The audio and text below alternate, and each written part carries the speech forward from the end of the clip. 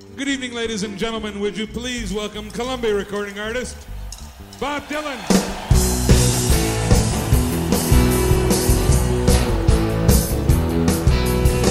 Take my future on a hell of a path. Look like tomorrow is coming on fast. I ain't complaining about what I got. Seen better days, but who has not? Silvio, silver and gold, my back to beat up, my heart don't go. Silvio, I got to go, find out something only God can know.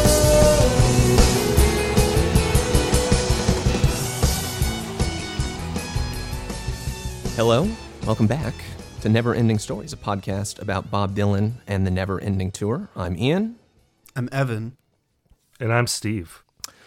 and today's show is June 6th, 2004 at the Borgata Hotel, Casino and Spa Event Center in beautiful Atlantic City, New Jersey. The band is Bob Dylan on vocals, piano, and harp, Stu Kimball on the guitar, Larry Campbell on the pedal steel, George Rosselli on the drums, and Tony Garnier on the bass. Can I just say quick, because we saw a photo of this place. I believe you shared it, Ian. I did. I would recommend Gorgeous. if you before you listen to the show, just look up the Borgata Casino and Spa. Don't forget the spa. It just will enhance your experience listening to this show, I think. It's just very luxurious. You just think that like Christopher Moltisanti was probably in the audience. Exactly. Maybe Paulie Walnuts was lurking around. The great. the Borgato Events Center. That's right. Well, we know, Bob had multiple instances of appearances on The Sopranos, not, himself actually starring in the show, but his music was used to great effect several times on the show. So On the last episode, even. that's right, AJ in the fucking Jeep. Anyways, this was your pick, Evan. What do you got for us here? Well, it's simple. It's a great show. Really, it's like what we always talk about, I guess, between us and just behind the scenes is like what eras are we interested right now most in individually? Like what do you tend to gravitate toward on your own? And to me, at the moment, I find that I'm really interested in looking at shows from the early 2000s for some reason. And I think I don't know, it's hard to say exactly why, but I think what I'm always looking for these days is like sort of untapped veins of eras and moments in Dylan's career where I feel like, what was he doing there? Like what was it? It's sort of like unclear exactly what to expect from a show in, I don't know, 2003 to, at least to me, to Right. 4. Like, you know what the 70s are going to be like. You basically know what the 80s are going to be like. The 90s, to some degree, especially the late 90s, you have an idea. And then there are these other eras and microclimates within Dylan's, live oeuvre where you just don't know, like, what you're going to get. And that's some of the most exciting stuff because it's really like wild card hours. And especially in the wake of Love and Theft, I feel like this is a era of like reinvention on this radical level that's also a very subtle level. Like huge things are happening, but what's happening is like kind of this refinement, this figuring out who he is in the 21st century, which I think is, a huge, one of the great success stories of his career, even more so than his like late 90s comeback moment. I think this period is really where you see him, that the fireworks have happened of all of that and like Time Out of Mind. And then here it's like, well, where do you go from there? And it turns out that where he goes is just like into this place of feeling extremely himself and not in a way that's even gussied up by like the pomp and circumstance of a comeback. It's just now he's here again. He has and it's come as back. It's as if he never left. Right. And this is the first time that it really feels like he is, in many ways, I feel like it's the first time he feels fully confident on stage in a way that won't wane after this point. Yeah, my first thought when you picked this was that, wow, this is only 5 days before the Bonnaroo show, which is a very, I think, iconic Never-Ending Tour show from this period. It was a show that's on my short list to be talked about in Never-Ending Stories. Definitely. Probably going to wait a little bit farther down the road now, but we will get to that show eventually. What I didn't realize until I started reading a little bit about this period was that this show comes only 2 days after Stu Kimball, who, for those who don't know, is the longest tenured guitar player of the Never-Ending Tour era. He was in Bob's band from 2004 to 2018, played 1,323 shows. This was only like 2 days into his tenure with the band, and he had only auditioned to be in this band like on Memorial Day weekend. So, as we learned in like the J.J. Jackson experience from the previous episode in our 1992, May 9th, 1992 episode, it's like guitar players just drop in and Bob basically throws them into the deep end of the pool. And we'll get into this as we talk about the show, but I would not have thought that Stu Kimball was like basically a rookie.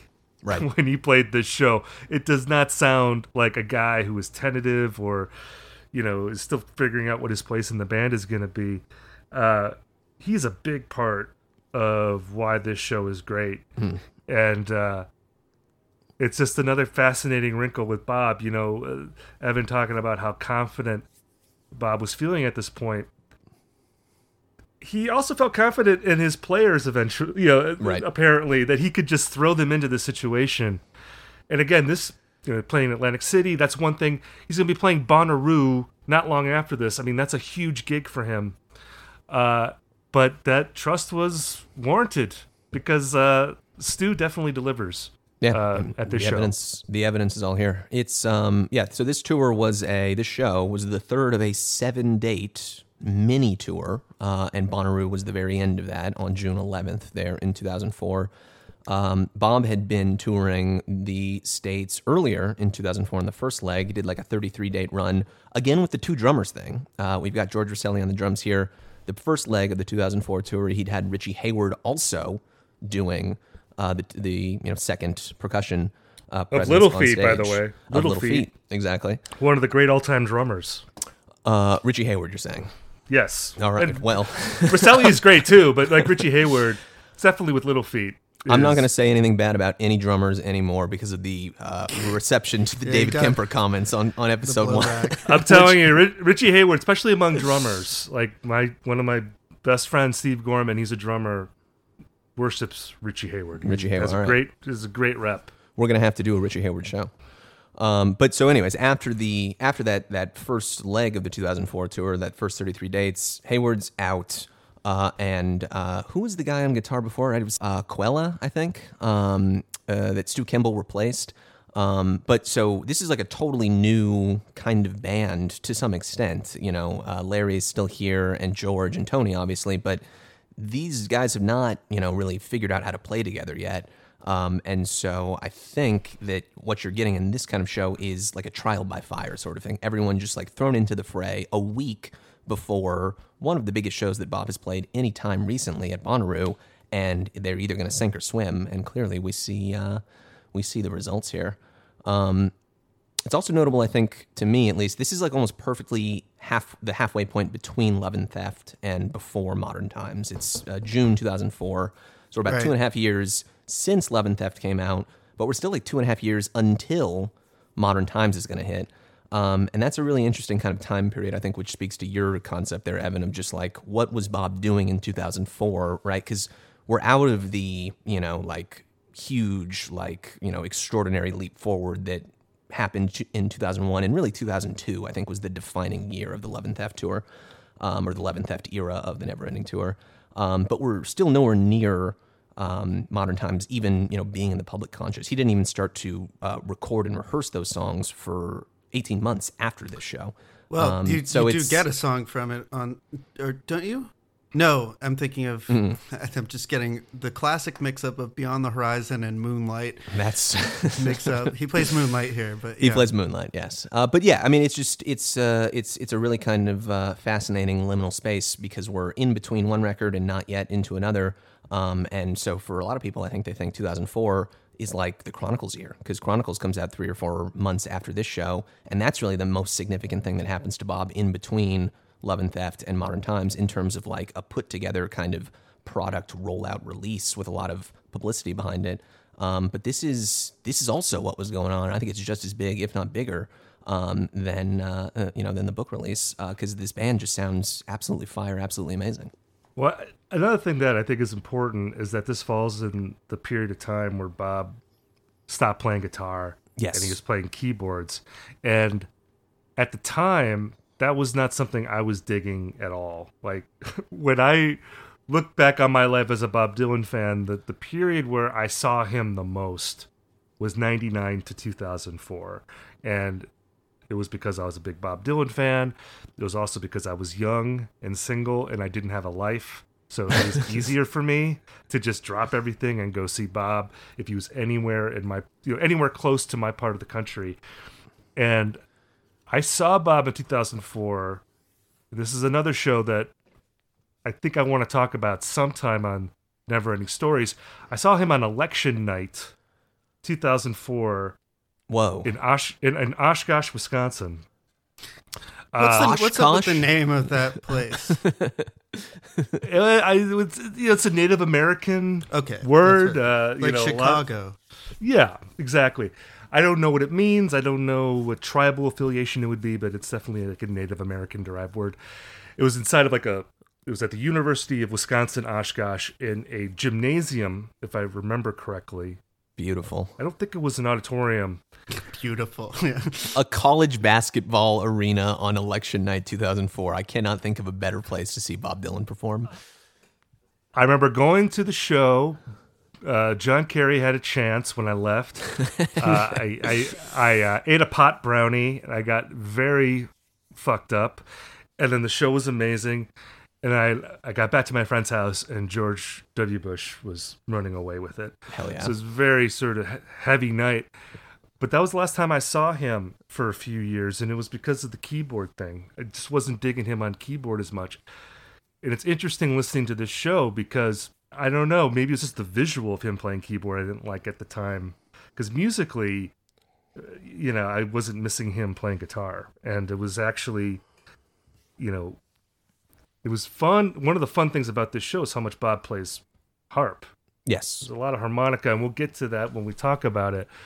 Because there's some beautiful harmonica playing, and I feel like that becomes a real rarity,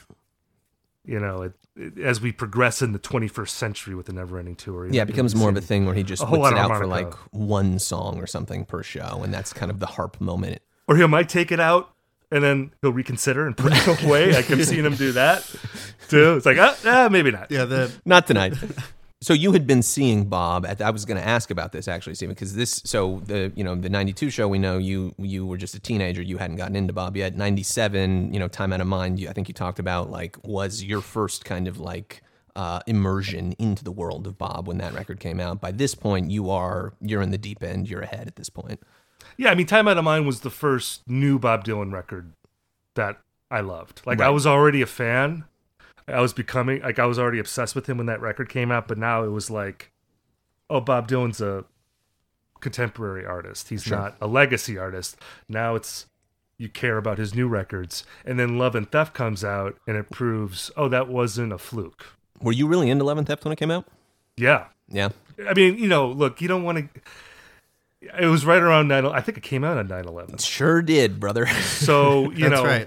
I don't want to get into the whole that fateful Tuesday morning. Right. Sky full of fire, pain pouring down. All the cliches. Tweedledum and Tweedledee. That's right. Love and Theft, it was, and this is another cliche about that record, but I think it's true. It's just like a funnier record than Time Out of Mind. And it's looser. Correct. I don't think that anybody would argue with that.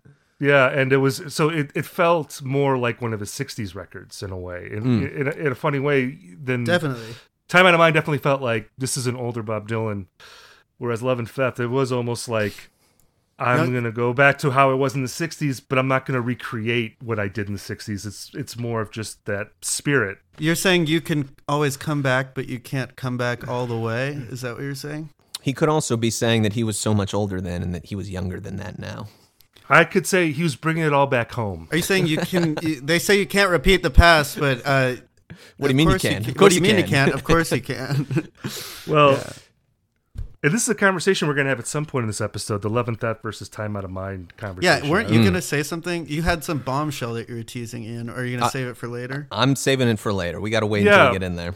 I think it's good. We want to get into when we're talking about the show because there is a lot of Love and Theft songs. There is one Time Out of Mind song, I believe, that for me is a highlight of the show. Yes. But we'll get to that later. I wanted to follow up on the Stu Kimball thing quick because there's another fun, I guess this would be a footnote with him, before he joined the Never Ending Tour band. This is like almost 20 years earlier. He plays on When the Night Comes Falling from the Sky, rhythm guitar from Empire Burlesque, because apparently he was a part of this dance rock band called Face to Face, not the Southern California punk pop band from the 90s. I don't know if you know that band. We got any 90s pop punk fans out there?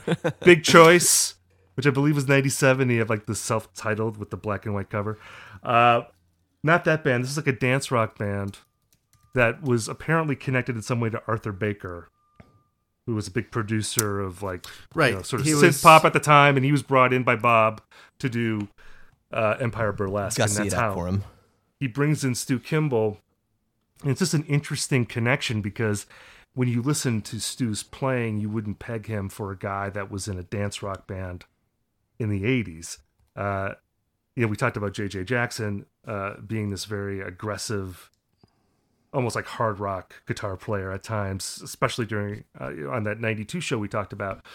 Whereas Stu just seems like a classic, nimble blues player, That's a right. guy who's like an assassin, very tactical with his Blues playing. assassin. Blues assassin. That's Where, and I mean that as a compliment because when you listen to this show, and again, it's amazing realizing that he was, new to the band. The licks that he's playing, they just seem they're very powerful and they add so much to the songs, but like they don't ever seem like over the top. too much, right? We're in the way that J.J. Jackson's playing was in that 92 show in a great way, I think. But it's just an interesting, I feel like there's so many characters like this in Bob's history, like where they show up in one spot and then they like return, Come back again later on. like Ian Wallace on the last episode that we talked about. Exactly. Well, that's how he does it. I have to confess, it's hard for me to keep track of guitarists. This is just something that might dog the show from time to time moving forward, but I can't keep players straight on baseball type teams, sports style teams, and so also when it comes to people, individual like hired gun guitarists, it's hard for me. So I would appreciate maybe if you guys ever want to point out a fun physical trait or detail about one of these guys from time to time. I think it would be helpful for me and perhaps the listeners to situate them in the mind's eye. What do these fellows look like? Do they have scars or glasses or? Stu Kimball is a white guy. Okay. All right. Well, it's difficult with the guitar players because I feel like there's like a Bob Dylan guitar player like uniform where you got to have the wide brimmed hat. Yeah. Right. You got to have like an old timey suit, some sort of like creative facial hair combination. Definitely Yeah, a mustache, Typical. not a full beard, but like a well sculpted like goatee of some kind. So I think the physical attributes is going to be difficult. Here, I've got him up on the screen, Evan, if you want to take a gander. Oh, that's wow. From his website. So this is Stu Kimball. That's Stu Kimball. Oh boy, StuKimball.com it pulls no punches. I'm looking at this guy. He has a sort of he has a very chiseled, grizzled face.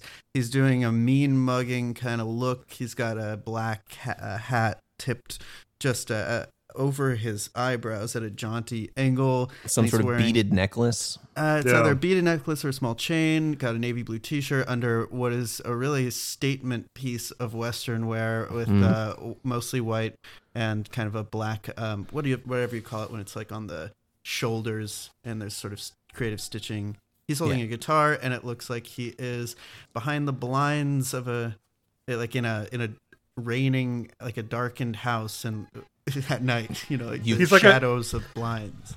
He's like a private detective / guitar player. I mean, that's he what literally looks like a blues assassin. Like, literally, exactly. I can't say it any other way. He looks. Yeah. Again, I think that there is a uniform. It's almost like when you go to work at Chili's, they give you like the Chili's outfit with the Bob Dylan organization. They're like, here's your wide brim hat. Here's your Western wear. Here's your big jacket. Trim your beard into some sort of like goatee mustache combination. And then you'll be okay for the band. I feel like if you don't have that already like figured out, they'll probably be like, okay, we'll get in touch. Like if he might be like, what's your boot size? And if they don't know, then he's like, next. Yeah, I think maybe that was the problem during the Empire Burlesque era, that Stu was in his pre-wide brim hat era, and it's like Bob's like, I'm going to let you marinate for another 19 years in Western herbs and spices. Yeah, then you'll be properly proprietary grizzled. Blend of. One thing that is interesting, especially as it pertains to this Atlantic City show, is that there is a well-known Dylanologist. I don't know if you guys are familiar with this guy, Peter Stone Brown. He posts a lot of things on YouTube, like cool videos of Dylan. One of the things that comes to mind is he has an excerpt of that interview that Jan Winter did with Bob Dylan in like 2007, where he's talking about the atomic bomb. Few frequent Dylanologist circles. He reviewed this Atlantic City show. Oh. And he singled out Stu Kimball in particular for praise. And he said, I'm going to go out on a limb and say Kimball can take his place as one of the top 5 guitar players to play on stage with Bob Dylan easily. Wow. Throws in the easily. And this is again easily.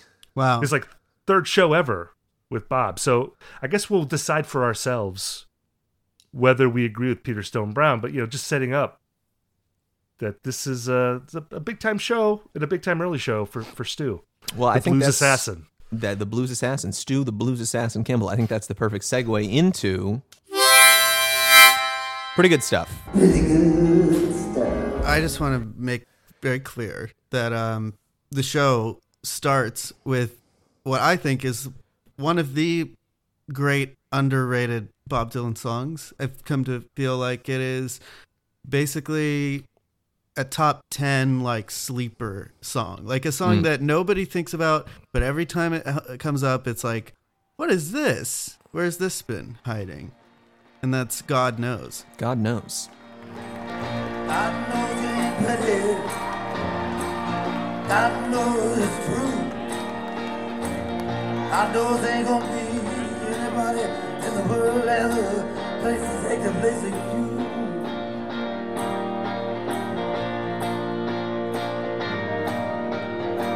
I know there's a struggle. I know there's a cry. I know there ain't gonna be no more water, but fire next time.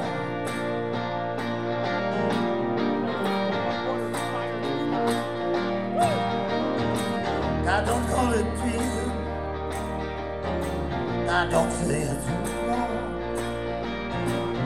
Am I supposed to last the season? But you've been so strong for so long. I know it's fine. I know everything. I know they could snap apart right now, just like putting scissors to his tree.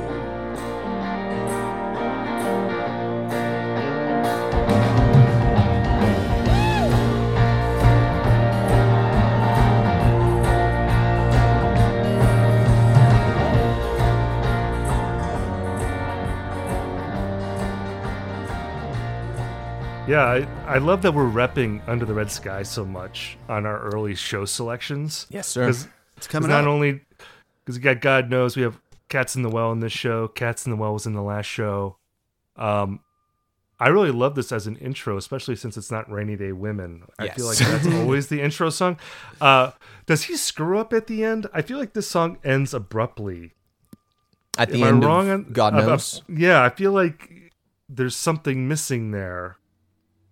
But Maybe. I don't know. Maybe it just ends like that. Because I thought, again, when you listen to these bootlegs, it's cool to hear mistakes. And I thought, did something get messed up there? I couldn't tell. But yeah, I love that as an intro track for sure on this show. Yes. Yeah. It's such a great, like, I don't know. It has such a great intro quality because it's like, it sounds so much like a classic Dylan song, like it could have been from the 60s, but it just has this extra little bit of a swagger and self-awareness that I associate with his later work. And again, it's cool that he opens with kind of an obscure song too, but it's such a good rousing type number that it completely delivers. It's badass and it's brief, and so it just kind of launches out of the gate, and then he goes right into Forever Young as like number 2. That's like usually not a second song pick, right? Yeah, it definitely feels like more of an encore song. Yeah, it feels typically. like a later show kind of pick. I'm sure there are other instances of it being early. I certainly am not a encyclopedic knower of set list orders like we'll some get folks out there. there. We'll get there. But yeah, I mean, it is notable, I think, as the second song here, which is one of the great ones, I think, in this set, but also signals like this is the kind of show that you're in for here if you're at this show. Like if you sit down and you get that intro, that's another thing that's great about this show. They have the great. Ladies and gentlemen, please welcome the poet laureate of rock and roll, the voice of the promise of the 60s counterculture, the guy who forced folk into bed with rock, who'd gone to make up in the 70s, disappeared into a haze of substance abuse, who emerged to find Jesus, who was written off as a has-been by the end of the 80s, and who suddenly shifted gears, releasing some of the strongest music of his career, beginning in the late 90s. Ladies and gentlemen, Columbia recording artist, Bob Dylan. Spelled out intro that we all come to know and love over time. But if you start with that, into God Knows, into Forever Young, you're like, all right, there's something happening here tonight. And I think he bears that out for the rest of the show. Yeah, when I listen to these shows, I burn them onto CDRs. I like to listen to them that way. I love that. it put about 50 minutes or so on each disc, so you have a disc 1 and disc 2. And for me, disc 2 is the superior disc out of these. So like the second half of the show, and I'll get to that in a second. Mm. But the highlight of disc 1 for me is Trying to Get to Heaven. The air is getting hotter as a rock lily in the sky. I've been wading through the high muddy water with the heat rising in my mind. Every day your memory grows the dimmer. It doesn't haunt me like it did before. I've been walking through the middle of nowhere, trying to get to heaven before they close the door.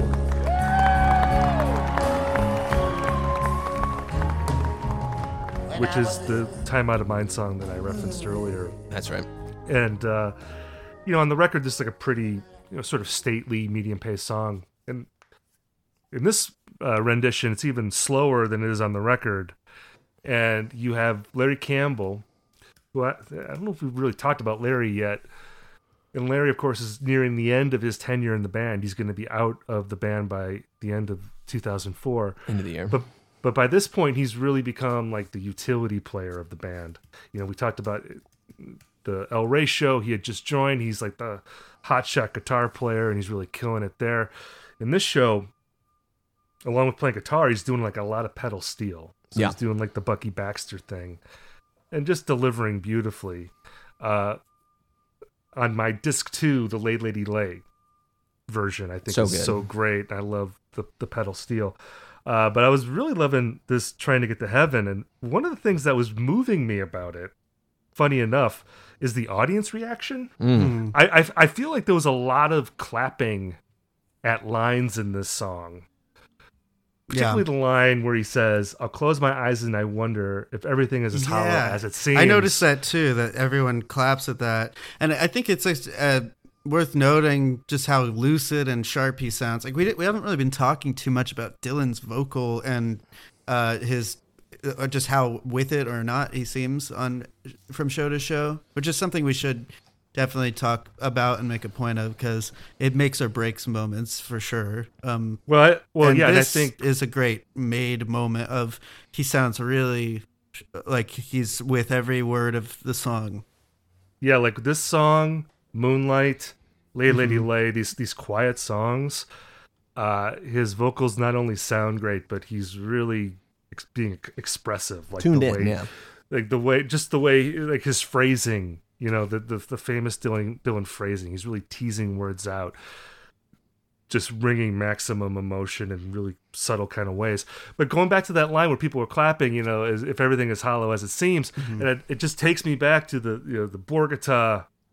Is it Borgata or Borgato?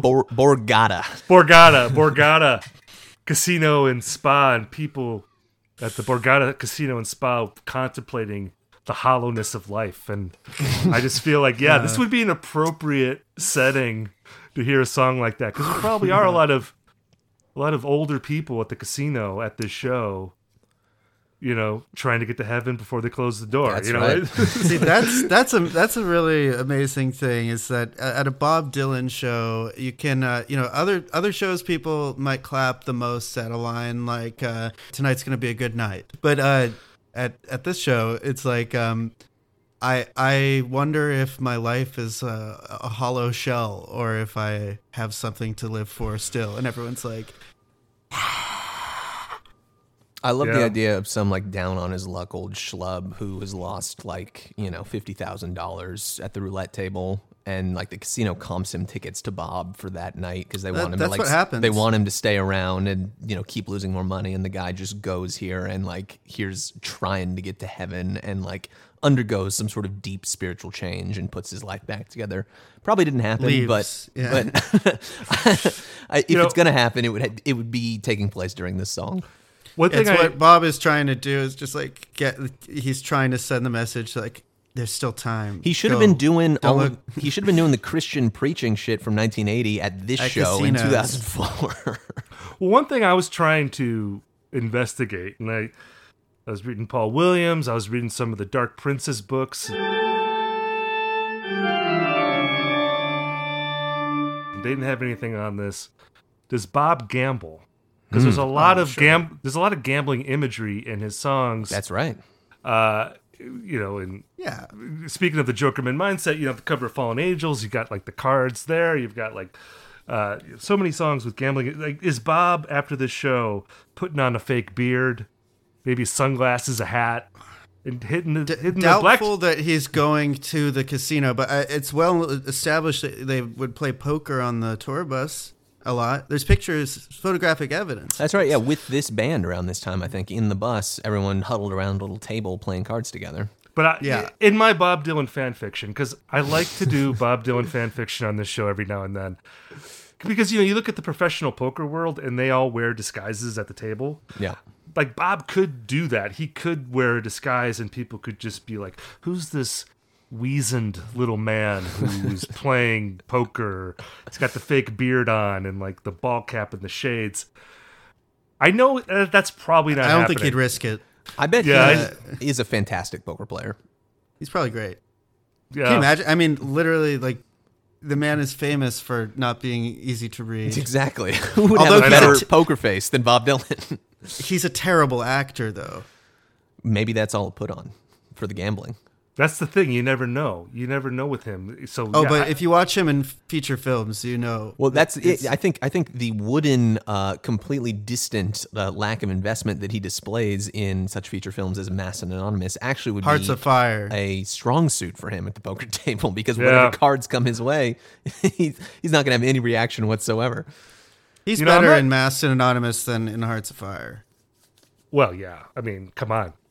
Of course. But although Hearts of Fire, again, if you just like want to, if you want to play multi-dimensional chess with in a Dylanology sense, you could say that he was consciously creating a role that would be regarded as a campy cult classic 40 years later, in the way, knowing that podcasters would want to talk about it. If it was just a straightforward film about a washed-up musician, people, you might have just gone, in one ear out the other. I'm going back to my fan fiction scenario.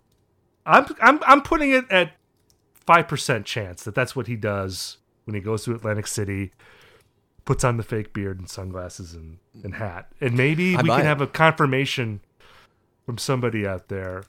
Because I don't know. I want to believe that's true, even though 95% chance that it's not true. I'm giving it a 5% chance. I'm going to give that a 0.5% chance. Fair enough. I think that's highly unlikely. So you guys are saying there's a chance. That's all I need to hear.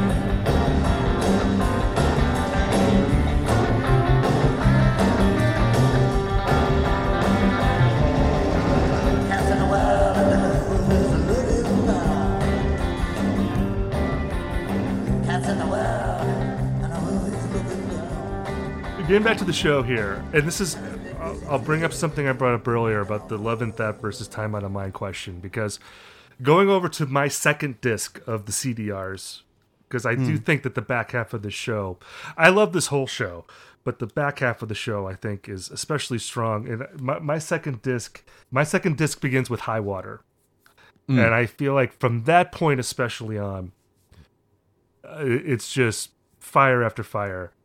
And it made me think about, because you have High Water, you have like Summer Days where it just goes berserker in the last 3 minutes, just rocks so hard, just a great guitar jam. I mean, that might be the single best part of the show for me. Like, I'm with you on that. The end of Summer Days is so exciting and the band sounds amazing.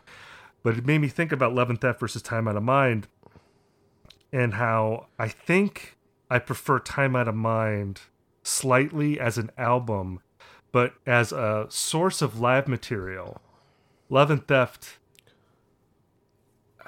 I'm tempted to say is clearly superior. I don't know if I want to go that hard, but Love and Theft as like, those songs live are so great. And this show really reminded me of like just how many songs from that record work great in a concert context. Even a song like Moonlight, which I don't know how you guys feel about that song. I love that song. I love it. It's fantastic. It's a dry run. It's a dry run for the Sinatra records.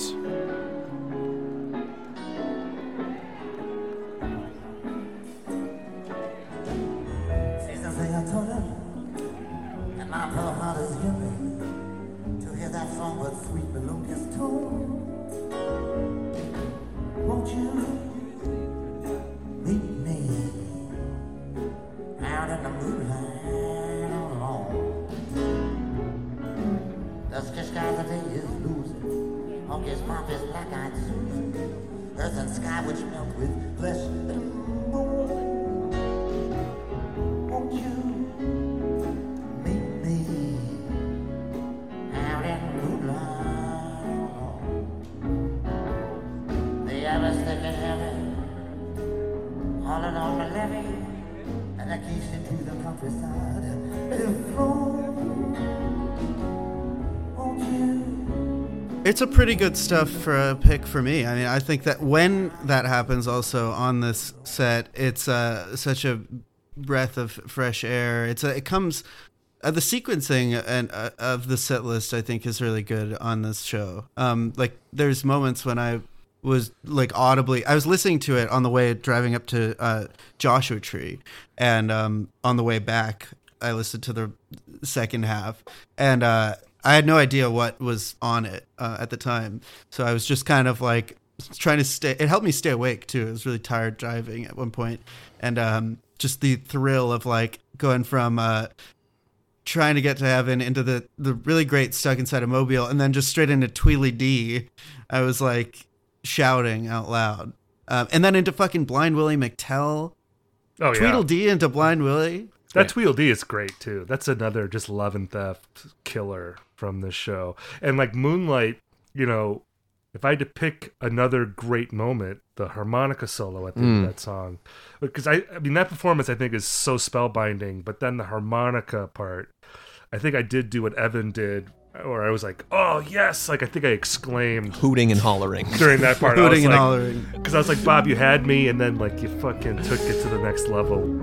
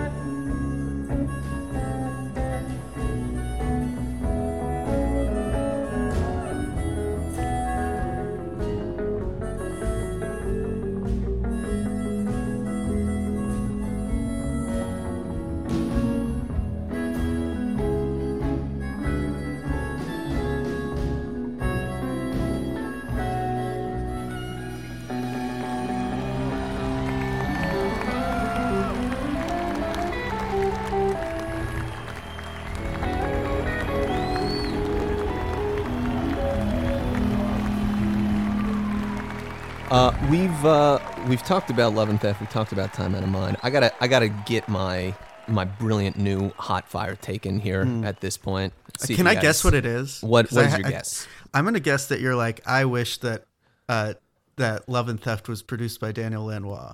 No, never. Okay, if anything, I wish. What's a hot take? Like, if anything, I wish that Love and Theft, Time Out of Mind, had only been produced by Jack Frost instead of a joint production between him and Daniel Lanois. The collaboration. Yeah, in tandem with. I don't want to get sucked into like a Daniel Lanois because that's like a whole other conversation. Well, we got the Fragments coming out soon. I guess Fragments has just come out as of this record. This episode running. It came out yesterday, so everyone can hear the difference between the Dan Land factor and the lack of Dan Land. Well, and at some point, I don't know what show we're going to do it on, if it's this one or if it's on Jokerman proper, but we got to do the Robbie Robertson self-titled, ultimate Daniel Lanois experience album. What's that? With his self-titled record, 1988. Oh yeah. It's 87. That is like the ultimate. That's the ultimate Dan Land. That's like the ultimate Avengers Dan Land is his own music. It's the Daniel Lanois. Yeah, but no, records. but the self-titled though has U2 on it, has Peter Gabriel. It's like the Avengers of 80s Daniel Lanois productions coming together to make the most over-the-top album of all time. The most ambitious Daniel Lanois crossover event. The most Lanois that ever Lanois. That's what that record is. Anyway, see, we're getting sidetracked. I don't mean to do that. What is your hot take, Ian? You've like built up the hottest of takes. Well, now Can you deliver the heat here? It's going to fall flat on its face. Why? But, so people conceive of Bob Dylan albums as trilogies, right? We've all thought about the Electric trilogy, right? We've thought about the Change trilogy. We've thought about the Christian trilogy. Nobody knows what the Change trilogy is. The listeners know what the Change trilogy is.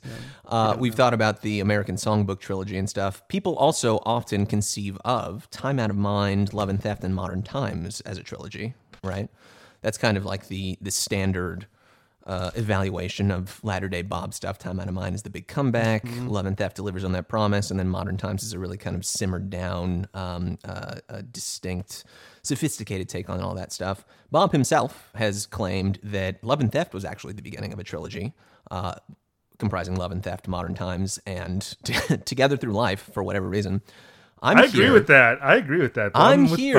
I'm here to say the real trilogy is consisting of the three records that are so well represented in this set. The trilogy begins with Under the Red Sky, The middle part of the trilogy is Time Out of Mind, and Love and Theft is the conclusion of the trilogy. Ah. What kind of you just made Steve go, ugh.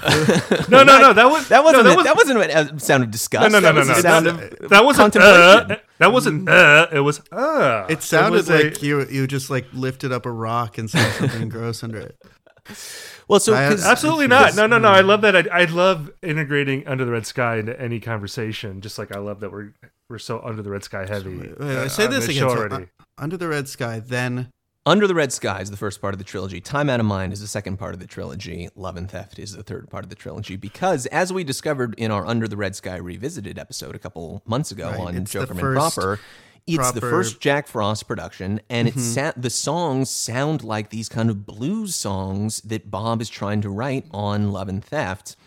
And the way the record came out, the way Under the Red Sky came out initially, the production was all fucked up. Coming after Oh Mercy, it just sounded weird. The sequencing was kind of off. He left off some great songs, like Dignity. And so Time Out of Mind is him reacting super hard against that and bringing back in Dan Land to be a really heavy, hard driving force who can produce a really cohesive sounding record the way that Under the Red Sky was not. And Bob discovers during the recording of that record as well, this is not my thing. And finally, by the time he gets to Love and Theft is like the synthesis of Under the Red Sky and Time Out of Mind, where it is all of these blues, standard kind of sounding songs, like Cats in the Well, which sounds like a Love and Theft song played in this context, in this '04 show. It's got that kind of songwriting style. It's also got the really cohesive, super fine-tuned production that you get on Time Out of Mind from Dan Land, but Bob is able to do it by himself at that point. And so he's finally able to fulfill this vision that he'd been driving towards for the preceding decade. And that's why the Under the Red Sky songs, I think, sound so great in this context. It's because they're coming from the same exact place that the Love and Theft songs come from. you're not wrong on some level. Okay, I just want to make that's totally valid. Okay. I will, however, Valid. point out Thank you. that you're. I don't know whether you've thought through this second part of what you've just done, but now you've changed the next trilogy. So that means that the next trilogy would be Modern Times. Modern Times, Together Through Life, And Tempest. and Tempest. Or Christmas in the Heart, if we want to call that the Okay, end of the okay. trilogy. Come on, man. Okay, well, Come on. I want to go No, back. but let's not go back first. I'm sorry, Stephen. I just have to collect my thoughts. He just laid out a lot on the table. Well, while you're thinking, can I just because you said that Under the Red Sky, that's Don Was though. That's not Jack Frost, right? No, Is it Jack Frost Jack and Don. Jack Frost does make his first appearance in the credits on that record. Okay, Don but Was was producing some of it, but that was the first instance of the Jack Frost moniker. Because you have Don Was, the most mediocre producer of of boomer rock records of this era. Like if Don Was is in there, you know you're gonna hear something very mid. So you have him. You have Daniel Lanois. Shots fired. Daniel Lanois, auteurist genius. Call him more like Don Was because you just killed him. Don is. It's not Don is. It's Don Was. And then you have Lanois. You know, I think with Love and Theft, it's really like the first never-ending tour, studio album. It's like where Bob is like, I'm going to make a record that sounds like I do on the road, and that is the beginning of what he does in the 21st century, and that's what we have. So it is important in that regard. So if you want to say it's like, you could say that that's a trilogy if you wanted to define it, Under the Red Sky, Time Out of Mind, and Love and Theft, as a journey out of producers Exactly. into his own thing. I can buy that. I can buy that as a I would trilogy. say so. What you're? I think that Under the Red Sky and Time Out of Mind. That's sort of like Watch the Throne and Kids See Ghosts or whatever. Like those collab records by where you got two artists. Because that why I think Dylan made a point of calling the trilogy, designating a trilogy starting with Love and Theft is because for him it's the first time that he is fully working solely with his friend and collaborator Jack Frost, and that marks a very stark point of a new era. And so that is a really interesting and significant reason to mark it there. However, I think you've drawn attention anyway to an important context of how that happened, which is that there is kind of this phantom trilogy or a duology leading up to the full flower and emergence of Jack Frost as a creative force in the Bob Dylan discography. Well, what I was going to say is Together Through Life is the curveball here, because that's not really a Never-Ending Tour album. That's him working with, like, it's not his touring band. He's assembled this crew of musicians and uses them in a very weird way, like David Hidalgo from Los Lobos. Los Lobos on the accordion. Like a great guitar player. Let's just have you put accordion on every goddamn song. So in my mind, I was almost trying to think of, can I make Under the Red Sky and Together Through Life a duology? And maybe I'll theorize on that one, because those two records, they stand out to me as like sore thumbs in the middle of progressions. Like if you took Under the Red Sky out and you had, okay, Oh Mercy into Time Out of Mind, then you could be like, this is the Daniel Lanois era. But then you have this, and we're not even counting the acoustic records here either in the trilogies here. And Together Through Life, this isn't a criticism. I'm just saying they stand out in these progressions as not quite fitting what becomes before and after. Yeah. So maybe there's a duology there. The Sore Thumbs duology of Under the Red Sky and Together Through Life. I think that makes sense. I'm going to posit a secret third thing here that is that Down in the Groove is actually the prequel to Under the Red Sky, because rather Down in the Groove is how do I put this? Together Through Life is the sequel to Down in the Groove, and I'll tell you that the reason why is because they both feature a collaboration with Robert Hunter. Ah, okay. Fair enough. It's the Hunterverse. It's all connected. We've got a whole fucking like billboard of red pins with strings drawn between them at this point. We're all just fighting with which red strings we want to use. Yeah, exactly. We each brought our own string. I'm gonna bring us back to the show here with the because I think we're done with the with what we liked about the show, with the pretty good stuff, right? Let me get one more in for pretty good stuff, and this actually returns. I wanted to follow on to what Evan brought up earlier on in this section, which was the singing. Just one other notable thing here. We know this is Bob in the middle of his first stint on the piano, right? This is also, of the shows that we've talked about so far, which is only the three of them, but this is the first and like super crystal clear example of the 21st century, the latter day Bob Dylan vocal style, the up-singing at the end of all of these verses. And you hear that on so many of these songs all the way through. Tweedledee and Tweedledum, Rolling Stone, I Shall Be Released. It's, it's especially on I Shall Be Released. Yeah, exactly. Down here, and it's slowly as the meadow swells, he's not to blame. All day long, I hear him crying out so loud, crying out that he didn't think. I see my light come shining from the east to the west. Any day now,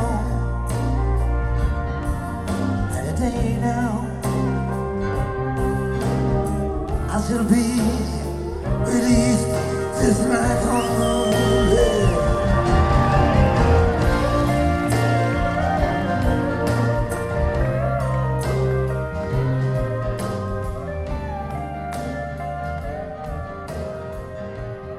It's perhaps the defining element of the vocal delivery of Bob over the last 20, 25 years. And this is such a, because this is just about the same. I guess this is 7 years after the first show that we did, which was 5 years after the show the second show that we did, the 92 to 97, 97 to 2004. It's a similar time frame, and yet the vocal delivery here in 2004 compared to 97 is radically more different than it was between 97 and 92. So this is really, a great crystal clear example of like this whole new direction that he's found as a singer at this moment in time. So are you saying the up singing is in pretty good stuff? I'm saying it's in pretty good stuff. Are you about to take us into Oh Mercy with that comment? No, I'm not. But I think the upsinging at some point will be in Oh Mercy. It wasn't bothering me here, but I know that's a controversial thing. Right. With Dylan fans not loving the upsinging. It wasn't bothering me. You know, I'm going to talk about I Shall Be Released a little bit later, but I enjoyed that version. Getting into the Oh Mercy section. Take us there. Oh Mercy. Oh mercy, oh mercy. Okay, so I'm going to throw something out here that is maybe a little... We got hot takes here. I think this might be hotter than your take. Uh-oh. And I'm picking nits here a little bit because I don't think that there's an obvious weak spot in this show. I don't also think feel that way. I don't think there's an obvious clunker. So I'm picking nits here with this. But I will say that there's a song on my first disc of the CDR that it's an example of a Bob Dylan song that I think the recorded version is the best one. And I tend not to love live versions of it. And that's Stuck Inside a Mobile. Really? And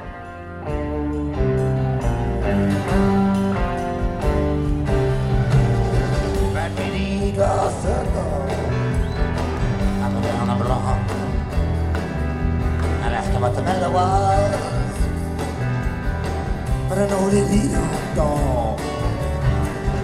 And the lady treated me kindly, finished me with a drink. Deep inside my heart, I know I can't lose you. No, mama can't really be here. Get stuck inside a mobile with a Memphis blues again. Yes, again, this is nitpicking. I might be reaching here just to have something to talk about in this slot because I don't hate this version. But if I were to just talk about my favorite things from the show, this would be towards the bottom, probably, this performance. So I just think that the Blonde on Blonde version, the Kenny Buttery drums are like such a big part of that performance. I just love the drums are just so brilliant on there. And I think live versions tend to drag a little in comparison to that. So I'm not saying I hate it, and I'm acknowledging I'm nitpicking here. I'm picking nits. But if I had to pick one thing that was No Mercy, it would probably be that. Am I way off base with that? I see where you're coming from on that. I actually think it fits into, you know, a lot of the high points on this record, this bootleg, which for me, like the really up-tempo kind of bluesy rock and roll kind of music from the Blues Assassin and company is the high point. And I think Stuck Inside a Mobile in this kind of instantiation works better than it could in previous versions of the band or later versions of the band. So I actually kind of like hearing it here along with like Highway, for instance, which is really fun. But I do, you know, at the same time, it doesn't have that, you know, that thin, that Wild Mercury sound as Bob is reported to have said, although there's no recording of him ever actually describing it that way. So it, you know, it's not one of my favorite picks, I think, in the discography for showing up. But as far as the song, if I have to hear Stuck Inside a Mobile being played, like this version of the band, you know, is one of the better versions of that. I think that we could hope for. I felt like I know what you mean, Steven. I definitely feel that way about a handful of songs that we'll definitely get to at various points in the future. I just thought that he sounds like really energized on this one. So even though it's maybe not the same imaginative journey as the original, it feels really vivid and lively, I thought. If not this song, then is there anything you would put in this slot? Yeah, I also had a hard time, you know, figuring out what would go in here because there wasn't an obvious kind of like stumble the way that there was on, I think, the first two shows. This is a more, I don't know if the highs on this show are quite as high as you get on those 92 or 97 shows, but the lows are also not nearly as low. This is more of kind of an even keel thing. For me, if I'm going to pick a nit, if something has to go here, it would be High Water, which is one of my absolute favorite songs of Bob's of all time. Like Love and Theft is my number one Bob Dylan album with the Bullet. There's no question. And that's like one of my favorite songs off the record in general. But the way that they put it across here, it's just kind of, You know, it doesn't have I the agree. the same exciting, thrilling, like that rolling thunder kind of drum sound that you get on the record is completely absent here. And compared to some of the other 11th F material, like Honest With Me, for instance, or Summer Days, like we talked about earlier, it just doesn't. I mean, this is a rave up, it's a rocker, it's an exciting, like kick ass, like fuck yeah kind of song. And here, compared to those other two 11th F songs and a couple of the other ones that we get, you know, from the back catalog, it just doesn't. It doesn't pull it for me the way that it does on the record.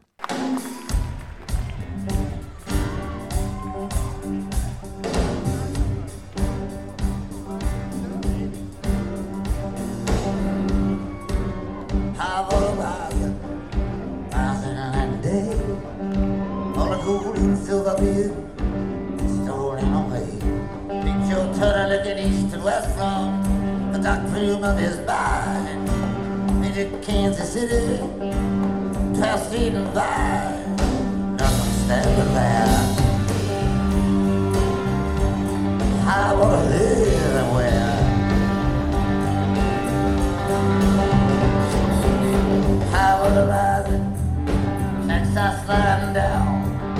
Folks are losing their possession, folks are leaving town. But their nation shit get broken as you hanging on the wall. Dancing with me till you do, but you don't dance at all. Boy, it's a look on there. So you agree with that, Evan? Actually, the more you just say it, and I'm listening to it now, I don't, because there's the part where he says, "Throw your panties overboard," and what am I going to do? Argue with that? When he says, "Throw your panties overboard," and he sounds like he's like got like a chicken gizzard as for a throat. He's I like the more like kind of tossed off version of this. Actually, I think when we talked about the song On the Record, I'm not a big fan of those you don't really like rumbling drums. I kind of like it as like a horny, dirty, tossed off number like it is here actually. Yeah, like I said, my disc 2 starts with High Water, and it is a great intro to that disc. I love the High Water from this show. All so right. I disagree with that. Again, even my own stuck inside a Mobile take, I am not totally committed to that. It's because I like listening to it on this show. I think it's just a relative, distinction to make compared to like what else is on here. It drags slightly for me compared to the rest of the show, but again, there's no obvious weakness here. Everything is 3 stars.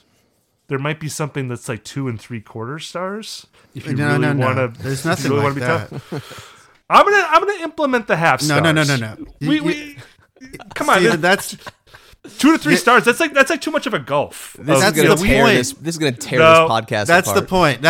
The whole point of the 3 stars and no halves is that it forces you to make a call that Sophie's later, choice of sorts. Yeah, then later we have something to talk about when you bump it up or down. You can't. Otherwise, what's the point? Okay, this is what I'm going to do. I'm going to put the half or the 3/4 in parentheses. I'm going to say 2 stars, parentheses, 3/4 stars. And you can decide to ignore the parentheses. If you're going to be on this show, you got to understand that there's no such thing. Take it or leave it, Evan.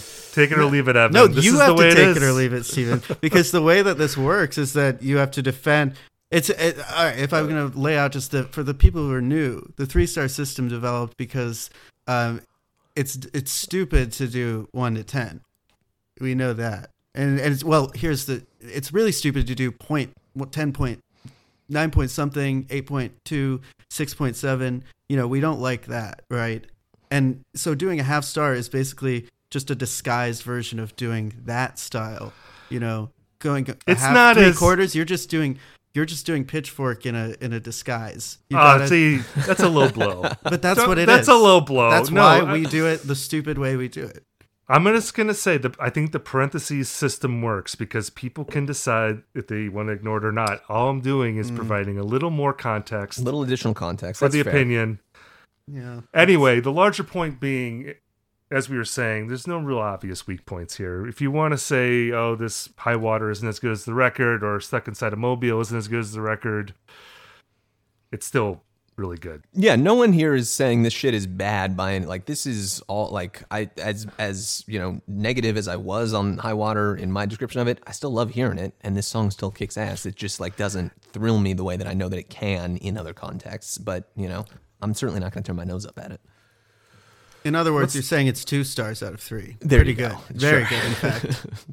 All right, It's pretty I'll good say stuff. I'll say 2 stars, parentheses half star for the Stuck Inside a Mobile. 2 out of 3. If you decide to ignore the parentheses. If you want to acknowledge the parentheses, you can if you want. Let's get to the Budokan section because Yes.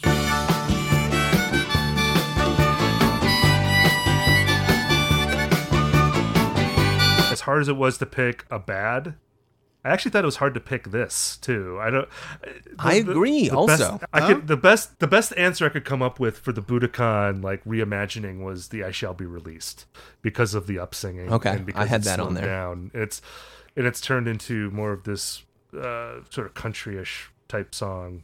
gentle country rock. Yeah. And I was trying to make a case for the "Trying to Get to Heaven" rendition just because it is slower. And again, more of like a country rock feel than what's on the record. But that's not really Budokan level type. It's certainly not compared to like what we've had already, like that 92 show especially. I mean, Right. There's nothing that comes close to what he was doing there in terms of reimagining songs. I know, Evan, was there a song that you felt like he was really changing it up? Well, it's a little thing in some ways, but actually I thought it was a really major one in others, which is actually All Along the Watchtower. Wow. Because the way that he ends All Along the Watchtower here is not a way I've ever heard him end it before, and is better than the way that he ends it on the actual record, I think. If you notice, the last thing he says here is not as the record version goes. The wind began to howl, I believe, is the last lines, right? Mm-hmm.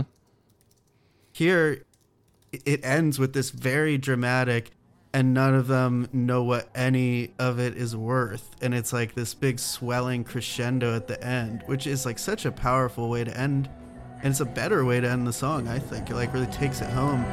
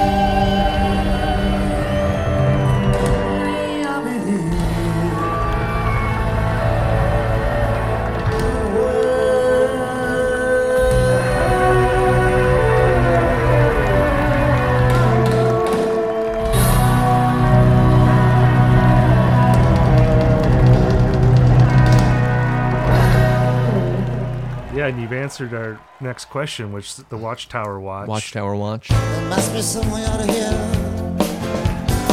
From the joker to the thief. There Yeah, it is, we're folks. 3 for 3. And I agree with you. Especially having Watchtower at the end, you're like, oh, wow. Let's end this show like one song early. We don't even have to listen to the last song. You can head for the exits, beat the traffic. Yeah, but It would have been a mistake if you left no, early. I agree. I think it's a good watchtower. I mean, as much as you can say that about this song, that it's not gonna just be what you expect. There's something too, like at the end of Lay Lady Lay. I feel like he does something a little bit different at the end of that song too. Like when he ends it, and the crowd who goes wild when he does that. Yeah. It's He's so like, great. Ad-lib. Yeah, he throws in an extra line. He says, lay lady lay, stay while the night is still ahead, and while you're at it, you can lay across my big brass bed. And everyone just like screams. I love that moment. That's like maybe my favorite vocal delivery in the entire show. Stay while the night is still ahead. And while you're at it, you can lay across my big bed.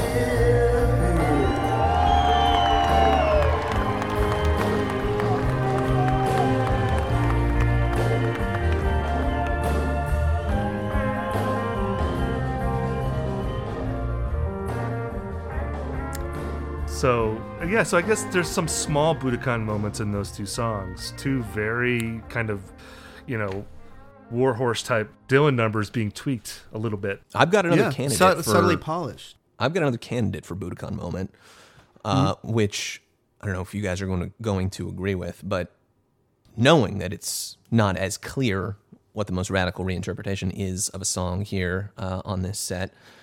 And speaking of other old warhorses, I would say it's actually Rolling Stone to me. And not because of the way that it sounds necessarily, because it does still follow the same melody, although it is more piano-driven. Bob really kind of comes to the forefront on this one, and you can really hear his piano playing versus some of the other songs. He kind of just is singing. But more because of the way that it feels.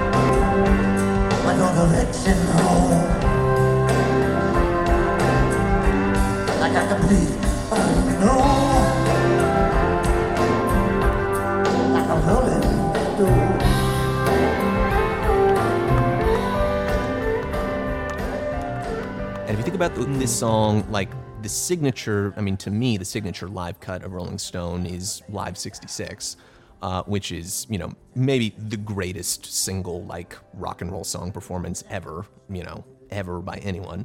And just the venom and the energy and the precision and the just murderous intent behind that song, the way it was performed all throughout 66, and with that band is so signature to it. And here, at this point in 2004, it's become sort of like a happy, like audience, crowd-pleasing, sing-along kind of song. And I think that has a lot to do with the upsinging, to be honest, because instead of ending each of these verses with this really sharp, like vicious kind of line, right? How does it feel? The way that Bob puts it across with the upsinging, like it almost, you're almost kind of like bopping along your jolly way, singing along with him here.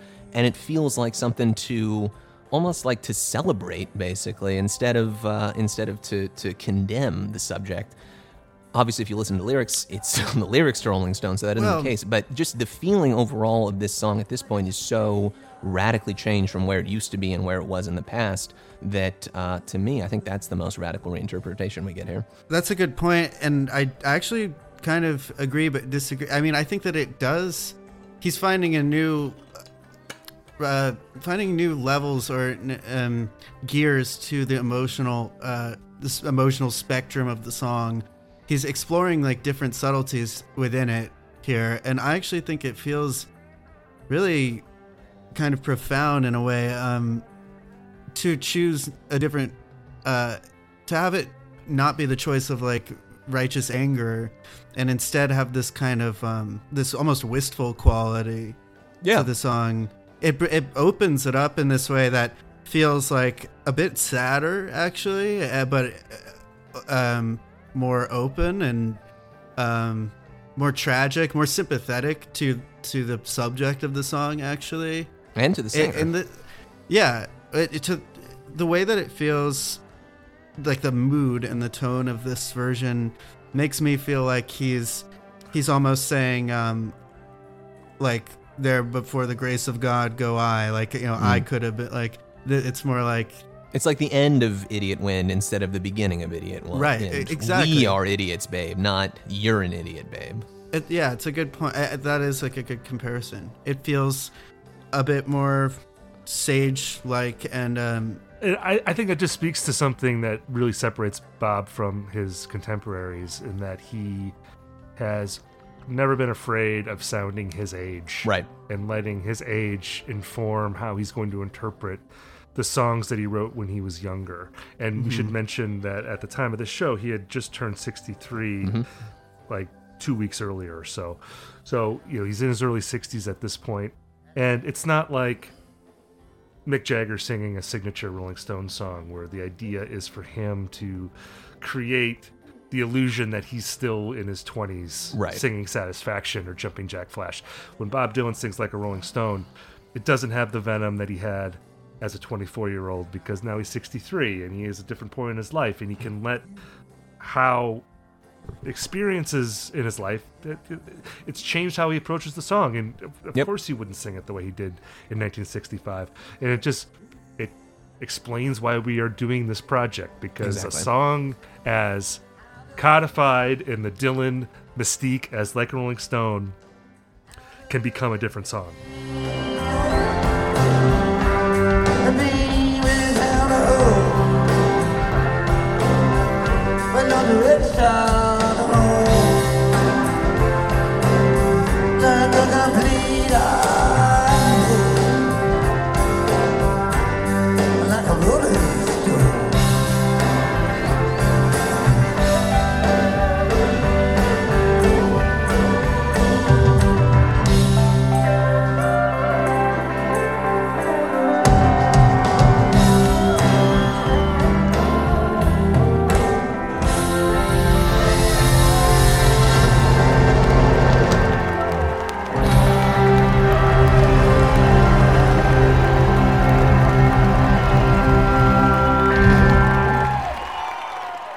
I'm starting to think, you know, we're early on in this project, but, you know, one of the things that I think we're always drawn to is Bob playing songs that we haven't heard many times. We're drawn to the novelties. We're drawn to, you know, really radical reimaginings of songs. And that is definitely a fun thing to explore on this show. But I think one way to gauge the quality of a show is like how engaged is Bob in the songs that he plays all the goddamn standards, time. exactly. And I think when we talk about this show, one of the strengths of it is that All Along the Watchtower is actually really good, and that Highway 61 Revisited is actually like really good, really fiery version of that. And Like a Rolling Stone, it's not just phoning it in. And in a way, that's like harder to do. Totally. yeah, Like these songs that are so standard that he could still make even people like us who have listened to like a lot of live versions engaged with it and excited by it. You know, that maybe is like almost like the truest sign that a show is really delivered. That's totally. right. It's Yeah, like his like- family. It's like these songs are like family members that like they can be the most uncomfortable. There can be these like hardened kind of resentments or blocked channels of, you know, you're so familiar with them, but you don't really feel like you can say anything new to each other. And Talking about family members or podcast co-hosts? or same thing. It's moments where he manages to break that, and it feels like he's looking the songs in the eye. That's the best moments, often on the shows. And it feels like, those songs are so great that like they can look back at him, and it seems like he's actively having this conversation, this reassessment with the song, and he's figuring out something new about this thing he knows like the back of his hand, and that we are watching that and being affected in a new way, even though it's something that we thought we knew just as well. Man, this song's so great. I'm listening to it right now. I love it. Like Yeah, Rolling it's a good Stone, song. folks. Pretty good song. Yeah, pretty good song. In terms of Bob talk, it's just when he introduces the band, right? That's right. Was there anything else that He says? does call. He's introducing the band. Giving everyone their due, and then when he gets to George Rosselli on the drums, he says, And the best drummer on the stage, George Rosselli.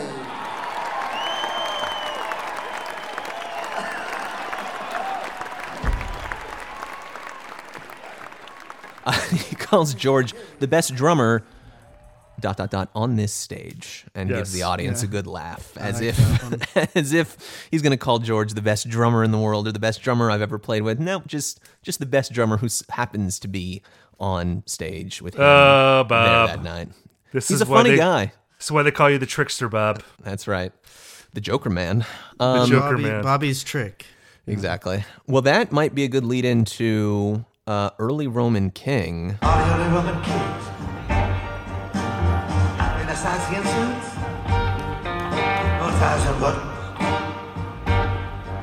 High-time boots. For me, at least, you guys might have differing opinions. I'm guessing, actually, I think I know what direction you're going to go, Stephen, based on some of your previous comments. But for me, early Roman King, MVP of this show, of this band this evening, it's George on the drums. He Yeah, is all over the same. place and is able to dial into whatever kind of mode and mood he needs to be in at any given point, sometimes within the same song. He can go as soft and gentle as he needs to, like on Trying to Get to Heaven or Moonlight, for instance, and really just kind of recede into the background and allow Bob and the other players to take the forefront. But at the same time, he can also just go absolutely huge and fill the entire room. On Stuck Inside a Mobile, actually, I think the fills that he's dropping are absolutely incredible, and that's part of why I love that song, this version of the song. And then some of the dynamism in a couple of the other tracks, like on Tweedledee and Tweedledum, during the verses, he's like really tight, really small, really, really nimble. And then when it launches into the solos, that signature, deedly, deedly, deedly song or sound, he's just all over the place.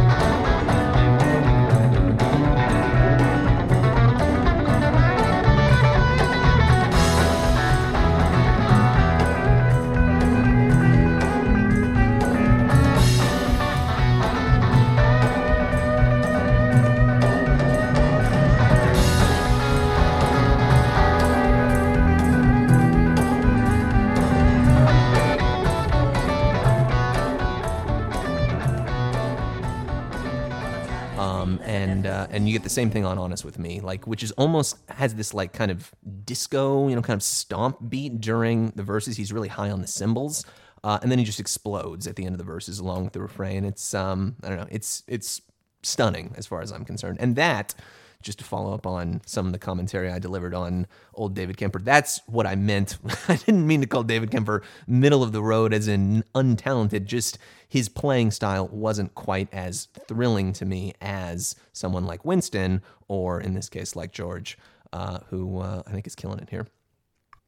He's also my pick. I mean, I basically same thing for me. I just feel like there's moments that are genuine, that really pop out of the whole set list, because they feel like, as often happens when a really vibrant and powerful drummer is behind an artist, especially when it's an older artist like Dylan here, it feels like sort of like backup, like life support, like he's eating his spinach and he goes like Super Saiyan or whatever.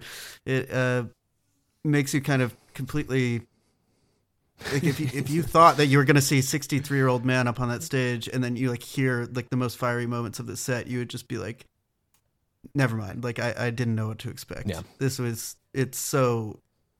It takes years off his life. I mean, his age. In a good way, yeah. It adds yeah. years to his... George Adds years to his life. literally takes killing him wrinkles on from his- stage. He's poisoning him slowly to death with his The opposite. subtle rhythms. So I have a couple nominations, and all due respect to George, I would talk about George, but you guys just said everything that needs to be said about him. I think you got to nominate Larry Campbell for this. And again, just him being a utility player in the band at this point. His pedal steel playing is beautiful throughout. It really is a big part of the music on the show. I'm going to nominate Bob Dylan's harmonica. Wow, For all right. early Roman King, because again, I just hearing him play harp is always a great thing, and it also adds a lot, in particular to Moonlight, one of my favorite moments of the show. But as far as my early Roman King, I gotta go with Stu Kimball. I knew it was going to be Stu for you. And look, I think his playing is great, but you also have to give him props for it being like his third gig with the show, man. That's And, totally true. And I would not have guessed that listening to this. I would not have thought that this band was just now coming together. There's no sign of rust.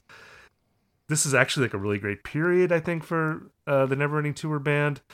Because you have this show, and again, we have that Bonnaroo show coming up 5 days after this, which we're going to talk about at some point. Because that's just like a wonderful show. Iconic Cold Iron's Bound from that show, very famous version, and you can really hear my man, the blues assassin, picking people off left and right, like Bradley Cooper in American Sniper, with his fiery blues licks. It's beautiful. His 50 caliber guitar. So I really think that the circumstances of this show elevate Stu for me. You know, maybe if I didn't know the backstory, I would have gone with Larry Campbell and maybe George Rosselli, but just knowing how he had only auditioned, like a week earlier or something, and now he's on stage and he's killing it already. It's really admirable, I think. So yeah, Stu, ERK baby. Not going to get any disagreements here. And also, Tony Garnier on the bass. We love Tony, folks. Yeah, Tony is the I ultimate. feel like Tony's always getting short shrift from us so far. Well, and again, when we heard this in our last episode talking about how J.J. Jackson ended up in the band, Tony Garnier is the one who reaches out to That's Stu, a good point. slips him the number, bada bing, bada boom, he's in the band. So Tony is just like... He's not almost like only- the consigliere. He is. He's not just the musical director. He's also like recruiting new members into the cult, bringing them in. And so, yeah, He's the madam. he's Bob's Heidi Fleiss, if you will, just bringing in new Yeah. recruits. It's beautiful. So yeah, Tony. I don't know. It's like him and Bob are like unspoken ERKs. So we almost don't even have to give it to them. But I'm glad you brought that up. We have to tip our wide brim hats to Tony. Yeah. That's right. Deference. Certainly. A man who can wear a wide brim hat, if ever there was one. Wear the Tony hell out of Garnier. it. Wear the hell out of it. I've got a segment that we haven't done yet, and it's probably because this might go down as the least exciting edition of How's the Weather.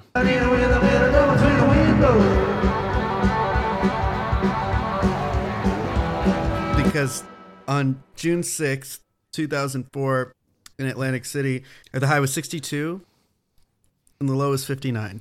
Wow. Normal. The weather was normal. The weather was normal. So there's really nothing to say there. And it just suits the consistency of this band.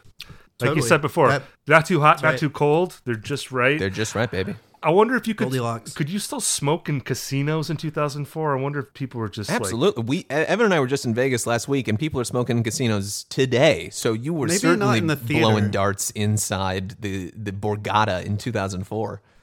I bet you could in the theater. very cloudy inside then. People, I hope so. People were smoking inside like the Bing and the Sopranos around this time on TV. If it's a casino, it's got to be just a free for all. Well, I'm glad, because then Christopher didn't have to walk out during Second Side of Mobile for a smoke break. He could stay there and smoke the entire show. God, You I know? really wish there would have been a performance, Bob doing a performance on The Sopranos and the characters going to see him and all of them just being totally pissed that he wasn't playing any of the old shit and all of this new blues stuff. It's like, what the fuck is that guy doing up there? This is what we come here for. Hey, Yeah, Tone, probably mad that he's not playing like Hotel California. hey, Tone, he played like a Rolling play Stone. Dirty He didn't play it like the record Tone. Couldn't understand. What was the name of Adriana's club on The Sopranos? Oh shit, that's a good question. I can't remember. The leopard room or something like that. It's something like that. Because Bob could have played Adriana's club. That would have been amazing. Anyway, Yeah. I think we're winding down here. The Crazy Horse. How could we Crazy forget? Horse. Yes. The Neil Young reference Neil on the Young show. theme going. Yeah. Yes, I think that's bringing it in for a close here. So do we have star rankings for Bob Dylan at the Borgata Hotel, Casino and Spa Event Center in Atlantic City, New Jersey on June 6, 2004? Evan, it's your show. It's your pick first. I think this is what you call a Jeez. I mean, it's tough because it's just so I will give it a 2-star because it's so good and solid. That's sometimes 2 stars just means it's great. It's good. I have nothing to say badly about it, but in this case, 3 stars is, I'm going to be for 3, you'll know when it's 3-star. I'm going to be like, I'm going to be wiping drool off my keyboard. By the way, we didn't do stars for the May 9th, 1992 show. Do we just want to do the stars for that quick? Or are we going to 3 leave that a stars. mystery? I'm going to 3 say stars, I'll say, sure. I'll say 3 stars for that. Okay, that was quick. For this show, yeah, I'm going to say 2 stars. Parentheses, a 1/4 star. But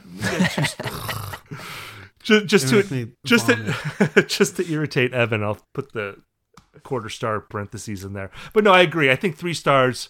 We're going to be judicious with that. It shouldn't be given up That's very right. often. Well, it's just how you feel that day, This is like now. But I think 2 stars is 0 stars on the table. 0 If you're stars mad. is on the table, but only in the most rare of circumstances. Because like if we you're were like- talking about. Because like if you say 1 star, that means you don't like it. Right. But like 2, That's not true. Okay, so I need to point out something so you understand, because 1 star can mean like, yeah, it's really, really good. But I just am not like over the moon about it. But it's 1 out of 3. well, then what's a bad show then? Yeah, it What's can a bad also be show? 1 star. What's a bad 1 star show can then? be like, Oh come huh? on. What do you Okay, mean? this is No, break- 1 star can be like, it's good, but I'm not like gonna Oh. go crazy about it. It can also mean like I'm not really like it's good. Like it's It not can mean so whatever great. you fucking want it to mean, Steven. You're building a sandcastle and the waves are coming in right now, man. It's crumbling in your hands. No, it just requires that you have a nimble and subtle mind to sort of always be thinking about. Wow, But we a don't need to star- get but- personal here. Whoa! But a star system. I know you can't have that, so you've got the you know how to have 2 things can be true at once. But a star system typically is not built for nimble and subtle minds. It's like it's a shorthand rating system for people who don't want to listen to like a 90-minute podcast. This isn't about a like consumer guide thing. This is like the Michelin stars. Like you only get a Michelin star if you're already a pretty great restaurant. Like you get 1, that's like a big deal, major deal to get 1. To get 2 is you're in the top of the top, and to 3 is like you're the best restaurant in the world. So the 0 stars then is definitely that's probably the broadest of all, because there's going to be a lot of shows that aren't on the very good, like who don't deserve any stars. We yeah, might but need not to really if it's Bob Dylan. We're not going to be giving out 0s unless you're like really disappointed. But really, 1 star can it just means that you don't feel over the moon. 2 stars is like, this is really great, but I feel like there's something that I'll go crazier for, or I have. And then 3 stars is just in that moment, you just want to scream it from the mountaintop. All right, we're gonna refine this. It's gonna refine this. It's going to take a little perfect getting used. Listen, this is Stu Kimball's third show with the band. This is our third show as a trio at this point. We're still working through some of the kinks and some of the Well, how many bumps here. How many stars do you give it, Ian? 2. If I was given a parentheses, I'd give it 2.5, something like that. But we're not allowed parentheses. No, yes, you are. See, we can outvote Evan. We can bring in the parentheses. That's right. It is a trio now, so we can always do a 2 outvoting 1. That's a good point. I think what we're going to do is we're going to ask the listeners who they're going to decide if that's okay or not. All right, folks out there. We'll let them decide. I just want to make a case that the parentheses thing, I think it's a compromise. I think it because you could. It's you a can compromise. choose. It compromises a perfect system. But you can choose whether to ignore the parentheses or not. Like if you feel like 2 stars is enough, ignore the parentheses. But if you're like, I would like a little bit more of like a pinpointed score here, you can embrace the parentheses. I think it's a perfect system. I think everyone's happy. Well, I think that basically you're right in that. Well, the parentheses, from my perspective, is just everything we talked about leading up to the star ranking. Like if you listen to the episode, then you'll know the context for why one of us might give it 2 or 3 or 1. That's sort of the implicit thing, is that you listen to the show, and then every time we do that and we don't add the sort of caveat of parentheses or decimal points, we're creating a more a sophisticated and an engaged listenership in regards to the stars. They're thinking that the stars can mean a lot. It can mean whatever you want it to mean, everyone. Everything and nothing. We'll do a poll. We'll let the people decide. I have a feeling that they're going to agree with you, Evan, because you've been doing this for a couple hundred episodes. You've built up loyalty. There may be some people out there who have been upset about the limitations of the star system, and now they feel like I am the, savior. I think we could have footnotes. We could have I think there can be a sort of star commentary, like the Talmud, like the sort of rabbinical commentaries on the Bible, on the Well, I was going to say, I was trying to... That I can get behind. I was trying to find an analogy here. Like, I'm like Martin Luther putting up the 95 Theses on the wall here, except it's about parentheses. Because I'm Lutheran. I'm making 95 Lutheran. parentheses. The 95 parentheses. I like that idea. I mean, I think that we can even do that for the newsletter. We could have a segment that's sort of a written breakdown of what this particular 2-star or 3-star means, and how that is sometimes a more complex thing, perhaps. Well, we'll let the people decide. We'll go from there.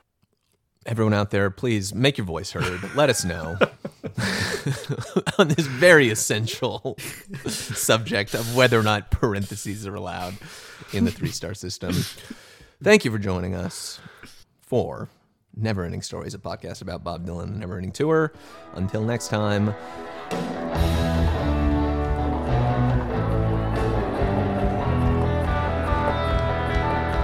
Don't you dare miss it.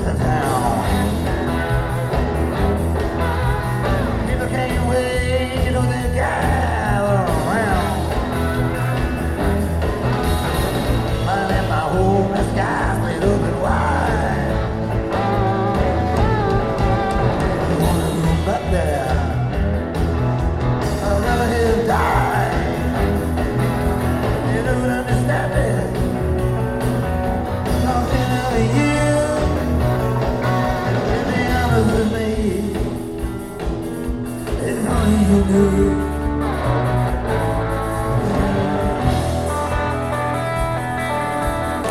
I want about a face like a teddy bear. Stones in a baseball bat. Yeah. He's so tough you can't cut it with a saw. I'm crashing my car trunk first into the ball. And today I lost my little night. Saturday I made it right. Could understand it, my feeling for you. To be honest with me, it's only you do.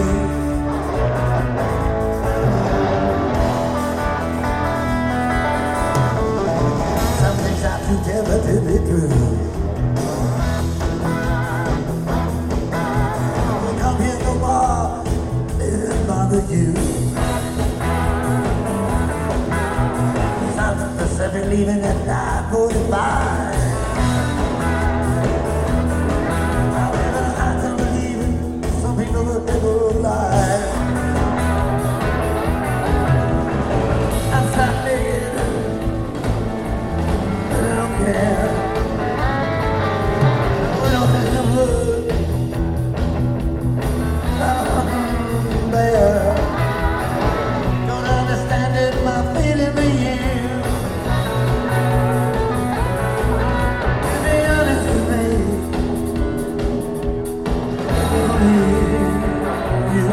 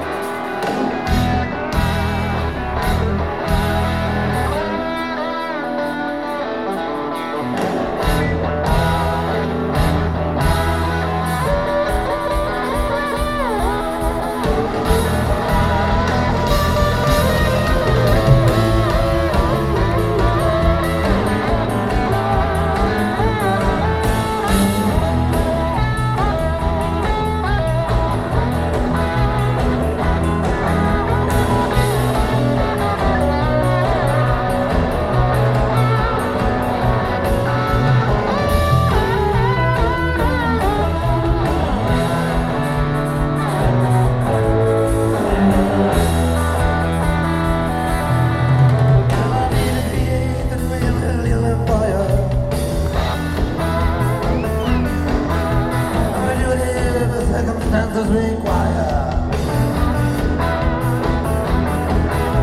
I can't so much for you, didn't think it good. I can't tell my heart that you're no good. I'm gonna say one day, not to waste my years. I still get that advice. Ooh,